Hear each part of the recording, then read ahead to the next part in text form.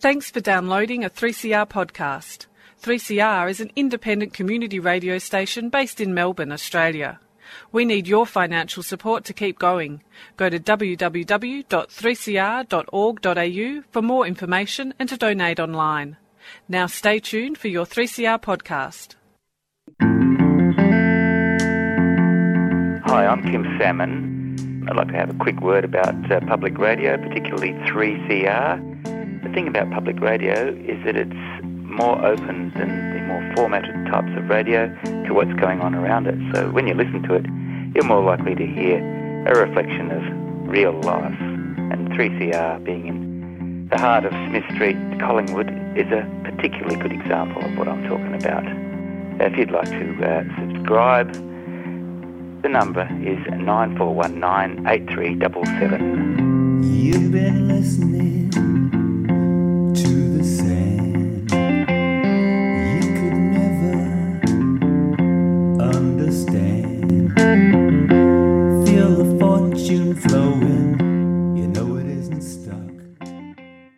And you're listening to the Yarrabug Radio Show here on 3CR, streaming, podcasting, or listening on the transistor on the dial. Many thanks to Amy Goodman and Democracy Now!, all that's up and that's happening in the USA. We've got a great show coming up. We've got one of those eternal questions that cyclists who climb hills must always ask themselves, and that is, why am I doing this? And we're going to make the whole show about it. Why? With a wonderful guest, Matt. Good to have you along for the tandem. Thanks for having me along, guys. That's all right. And Faith, hope you are well. Good morning, Val. Hey, what a time. So many bike moments to be had. Faith, do you want to kick off? I've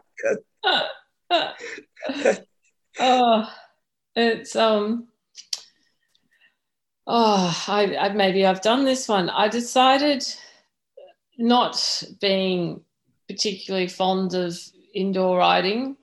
I think last year I did a bit of Zwift in lockdown too, but and this lockdown I got back on, sort of thinking, well, you know, that's all there is now, and really struggled. So I've resorted to badge hunting. It's any badge will do, just as long as every day there is some small, tiny sense of achievement. I like it. That's good. That's good. I'm going to change my unachievable goals to something much more sensible. Small and achievable. Yeah. I've got to say, I think for once, Matt, I can be a little bit obsessed about, I once read a wonderful quote, there is beauty in silence and silence in beauty, and you should find both in a bicycle.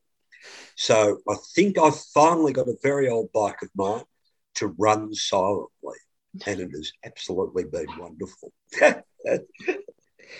Now, Matt, I know you've probably got 1,000 bike moments, probably bike hours, I would imagine. Have you got something to share with us? I do.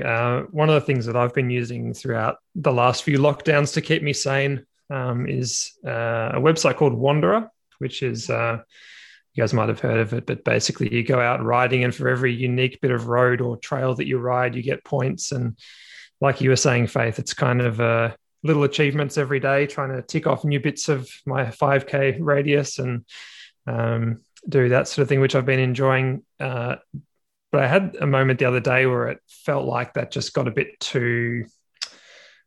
sick of riding up and down cul-de-sacs and one-way streets and up and down courts and stuff. So decided not to do that. I didn't create a route. I just went out for a ride, and it just happened to be the first day of spring. I don't know if you remember, but it was a beautiful, warm day. It was the first day in months with no jacket and no gloves, and it was just beautiful, having nothing else to think about or worry about. And it was one of those moments on the bike where it felt like there was some sort of, balance in the universe, and everything just felt fine for the first time in a long time. So that was a very good moment. No, lovely moment. Transcendent moment. Yeah. Sorry, Val. The freedom of not having 6 layers on and having to remember everything before you leave the house. And it's so ephemeral, Matt. It's there for a second, but it lasts for a long time. That is the true essence of a bike moment, I've got to say.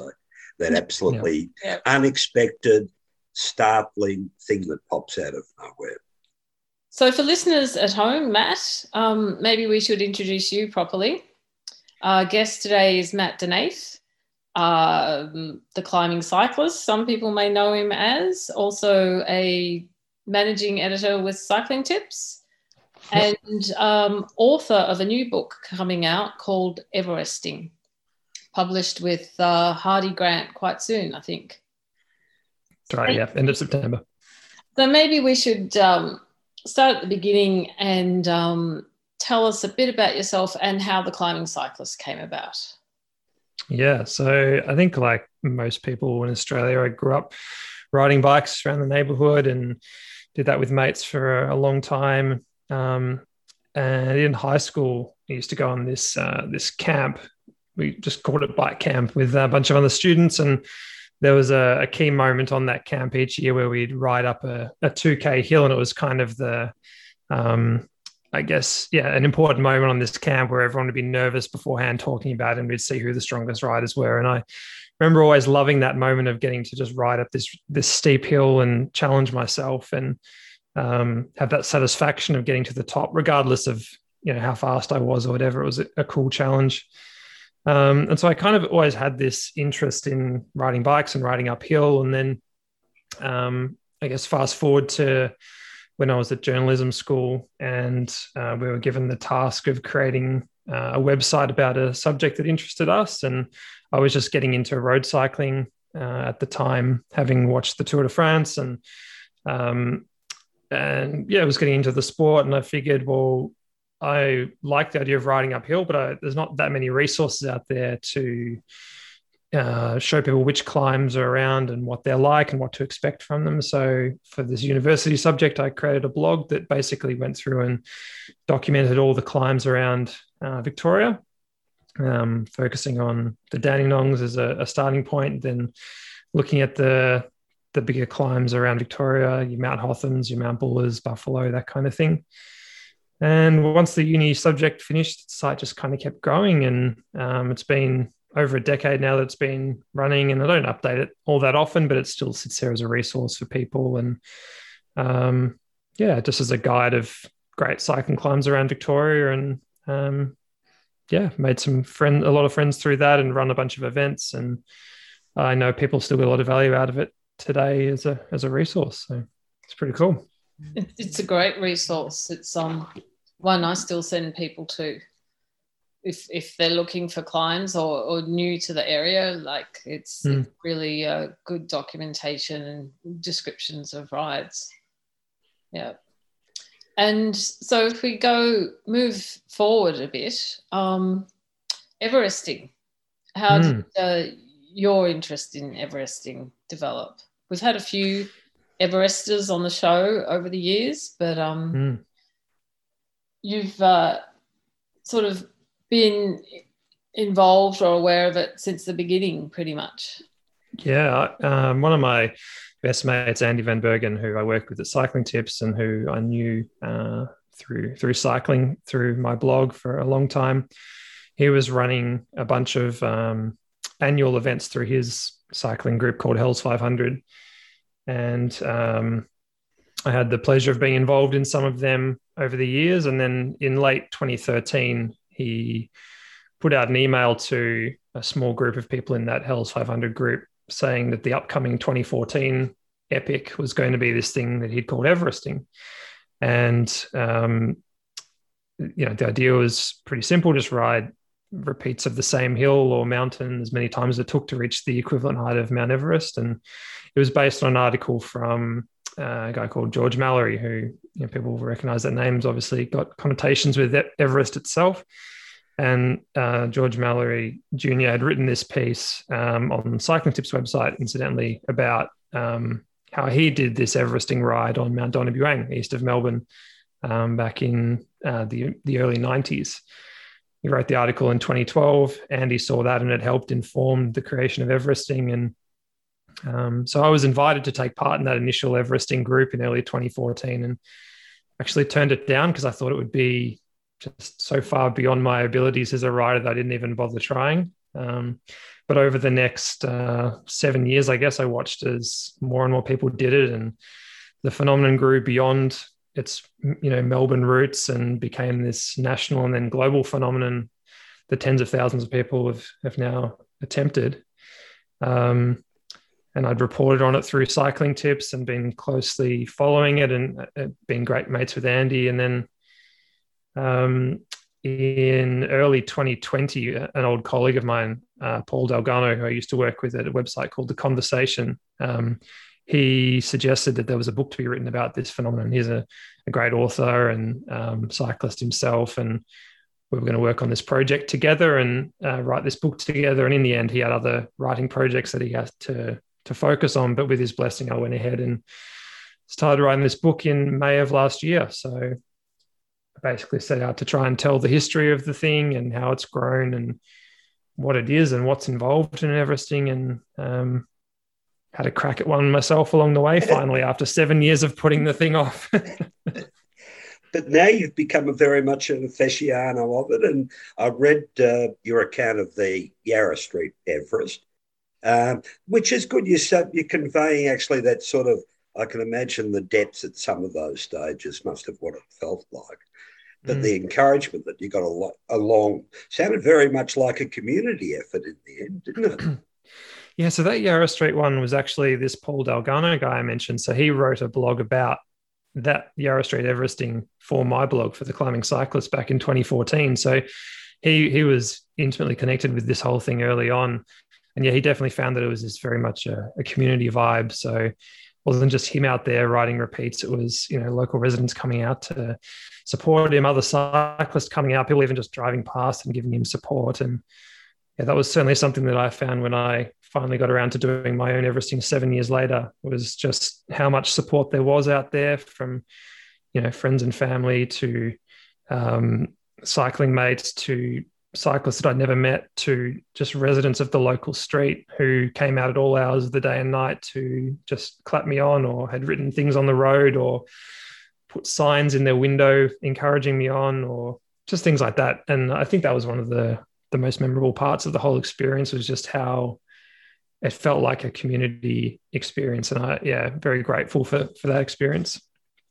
It's interesting how much, because obviously there's the physical challenge, and a lot of people talk about, and you do quite a bit in the book, about the psychological challenge you have to get through.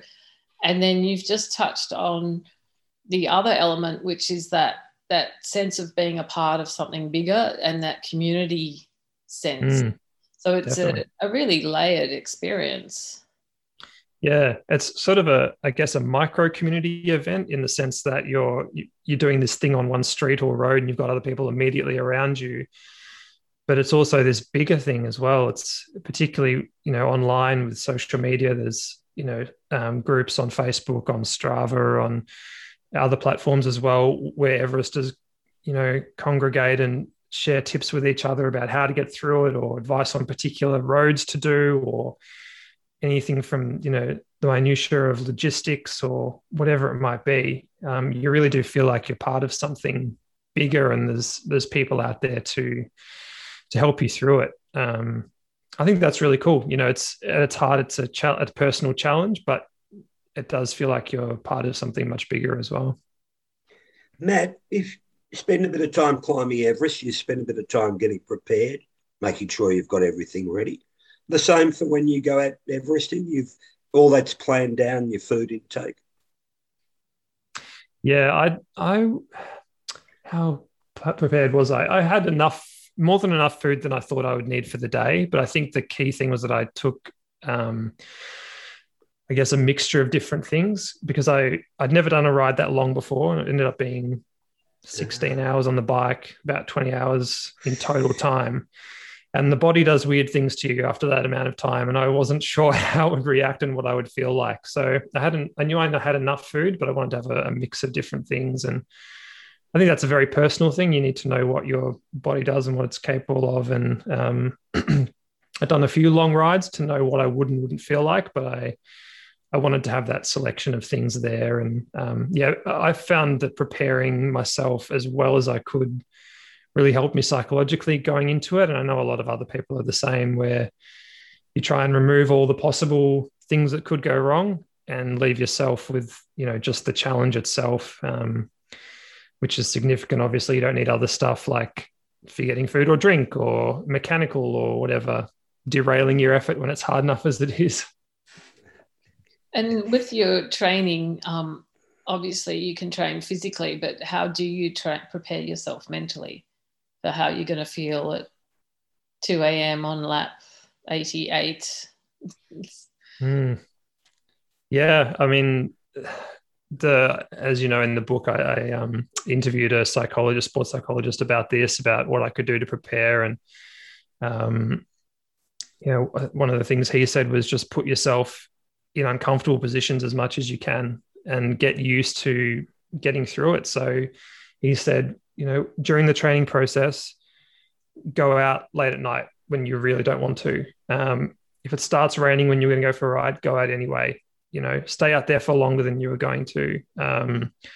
Go and do some hill repeats when you're dead tired and you just cannot be bothered, because there are going to be moments during the ride where that's exactly how you feel. And the more experience you've got of going through that and knowing that you can get through it, the better you'll be on the day. And there were certainly rides that I did where I went out in conditions I definitely wouldn't have normally. And I'd like to think I was stronger for those experiences. I think it's just about getting yourself experience in those situations and knowing that you are capable and of pushing through when things are uncomfortable. There's I was quite intrigued, Matt, with when you chose your route, you had criteria, and one of them was choosing somewhere that meant something to you personally, that had some personal significance. And I was wondering, was that something other Everesters do? Yeah, I think it varies from person to person. I know there definitely are people that have done that. There are people that have done Everest on climbs that they've raced a bunch of times before, or that have some other personal significance. I think for a lot of people, it comes down to more practical factors like what's close by, what's the right gradient for my riding style, what are the weather conditions like, what's the status of the climb. So is it an epic climb like Mont Ventoux or Alpe d'Huez, or something with a real sense of history about it that gives it a significance. I think it's a very personal thing, and I think that's one of the many cool things about the challenge is it's an infinitely personalizable challenge. You can put your own spin on it however you want to. And for me, part of that was wanting to do a climb that was quite close to where I grew up as a kid. So every lap that I did, I could see my old house just up the road, and my base camp for my ride was set up in a park where we used to play as kids and used to throw the frisbee and kick a footy with Dad. And I remember riding a go-kart down the hill there that my dad and my brother had built up, and I wrecked it the first time that I rode it down there. And, so just little things like that. It just had moments that, that I would come back to throughout the ride and would give it a significance more than just some 500-meter stretch of suburban back street. I really liked that. I liked that it was my own challenge. I was doing something that a lot of people had done, but nobody had done it on that street before, and nobody had that particular significance for it. So, and does it help with the challenge, do you think? Like when you talk about spotting the house that you grew up in, was that actually like a moment that helps while you're on the ride? Yeah, I think it did actually. I think it just gave me little things, little memories. It would trigger different memories as I'd come past. I'd see the retaining wall at the front and remember my dad building that. Or I'd remember the garage and remember, days of tinkering with bikes there. Or, I could see the entrance to the rumpus room. Remember playing like playing guitar with my brothers, playing music with my brothers, and just little memories there that would just distract me from the monotony and the pain of the ride. I think that sort of thing really helps. Matt, can I ask, obviously, if we're going up all the time, we've got to come down at some stage. What's the mind space like on the descent? Yeah, that's a good question. I think it varies throughout the day. You go through so many ups and downs, physically as literally, as well as emotionally, psychologically. There are times when it was just bliss. I get a chance to kind of stretch out and relax. Roll your shoulders. Yeah, exactly. Roll your shoulders and have a look around and wave to friends and family who are standing there and clapping me on. Other times it was pretty miserable, to be honest. That had a few pockets of rain where it was cold and wet for my ride, and I couldn't wait for the descents to be over. And also there's just a sense of the descent is, while it's fun and it's a nice little break, it's also dead time in a sense. Like, it doesn't actually contribute to the accumulation of elevation gain, which is the game you're playing. So a lot of the time I was just, all right, let's get this done. Let's turn around. Let's go up again. And you kind of, you're trying to find a rhythm, I think, is a big part of it. And each descent breaks you out of that rhythm a little bit of trying to get into the zone of just tapping away on the pedals. And, there's a whole lot of stuff there in terms of optimal length for a segment. Like, if you do a longer climb, for example, then you get a longer descent, which means a longer break, but takes you longer then to get into a rhythm. And this climb that I did was only 500 meters long. So I got a lot of little breaks, which was good, but it meant that I had to refocus a lot more times. So, it's sort of varied, I guess. And I can see how, one, you're getting feedback from the bike all the time. The other one, the feedback is quite minimal. And you, like you say, you're floating a little bit. You need the recovery. I presume you're not recovering at all when you're descending anyway, really, in a lot of ways. Not really. I didn't think I was. I mean, not more than just being able to roll my shoulders out or stretch my back or whatever it might have been. For me, it was about 3 minutes up, 1 minute down. And there's a pretty, not sharp turn, but there was a turn where I had to concentrate quite a bit to turn left. So it wasn't a long flowing descent by any means where I had a chance to fully kind of relax or anything like that. In the book, you mention quite a few people who've gone on to do multiple Everestings. Is there any chance you will be doing that? Good question. I have thought about that. Probably not. I would need to have a reason to do it. I think just doing it for the sake of it probably wouldn't hold my attention. I think I would need to do it either for charity, for example, or for as part of a bigger event, or to support somebody else doing one, or maybe possibly just to challenge myself in terms of doing something steeper and faster. But I don't know. Sometimes I think I will. Other times I think that I very much tick that box and I'm happy never to do it ever again. It sort of depends on my mindset day to day, but I wouldn't rule it out. But I'm certainly not going to go and do 100 of them like someone like John O'Egan in Sydney has done, where he seems to do one every other weekend. And it's just a machine. I can't let George Mallory's great quote go past here. When asked why he climbed Mount Everest, his answer, the great 3-word answer of all time: because it is there. Matt? Yep. You're going to do 2? Yes. If listeners want to get a hold of the book, where can they find it? Yeah, so it's available for pre-order now, but I think by the time this is going to air, I think it'll be on shelves very soon after. It'll be available in all good bookshops, through the Hardy Grant website, through any online retailers that you would normally use. I think it should be available pretty much anywhere. But I think, just your local bookshop, support your local bookshop if you can. I think that's worthwhile doing for sure. Yeah, so that's Everesting. And we'll provide a link to the Climbing Cyclist too, so I'm sure. And just in case we didn't mention it, that's 888 8,800 metres. 848, is it? 48 is it? Sorry. Yeah. Yes, the glaciers melted. It keeps Well, the other one, yeah. 3CR would like to thank our Yarrabug program sponsor, Vacro's Second Chance Cycles, for their financial support. Second Chance Cycles is a fantastic community workshop that recycles bikes, trains people in bike mechanics, and sells bikes to the local community. If you have a healthcare card, they'll give you a bike free of charge. To find out more, search for Vacro online or drop into the underground car park, Harmsworth Street, Collingwood, any Thursday or Friday.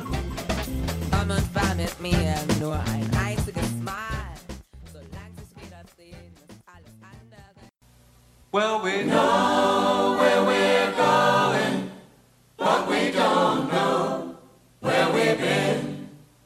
And we know what we're knowing, but we can't say what we've seen. And we're not little children, and we know what we want, and the future is certain. Give us time to work it out.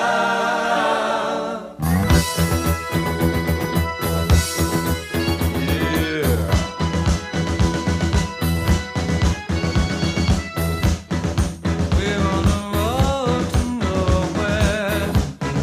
Come on inside. Take a night ride to nowhere. We'll take that ride.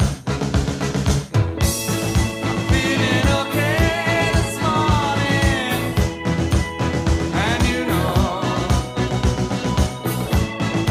we're on the road to paradise. Here we go, here we go.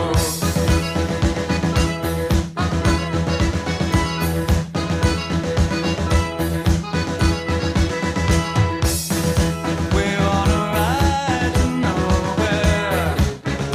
Come on inside. Take a night ride to nowhere. We'll take that ride.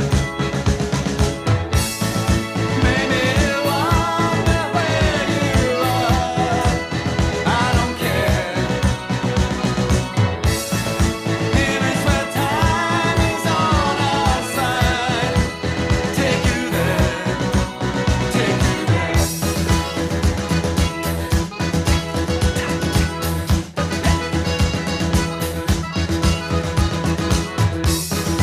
We're on a road to nowhere.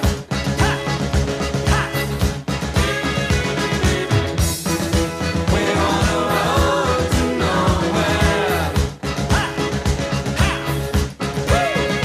There's a city in my mind. Come along and take that ride. It's alright, baby, it's alright. And it's very far away, but it's growing day by day, and it's alright, baby, it's alright. Would you like to come along and help me sing this song? It's alright, baby, it's alright. There's a city in my mind. Come along and take that ride, and it's alright, baby, it's alright. And it's very far away, but it's You've been listening to a 3CR podcast produced in the studios of independent community radio station 3CR in Melbourne, Australia. For more information, go to allthews.3cr.org.au.